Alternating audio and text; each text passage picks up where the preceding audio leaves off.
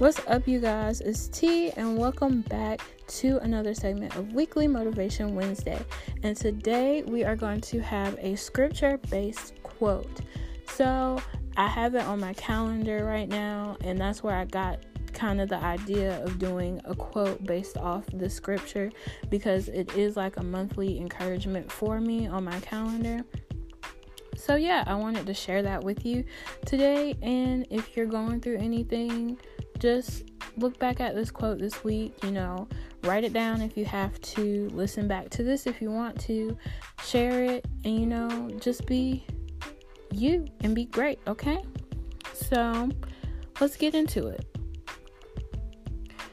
A friend loves you at all times, so start by being your own friend. Again, a friend loves you at all times, so start by being your own friend.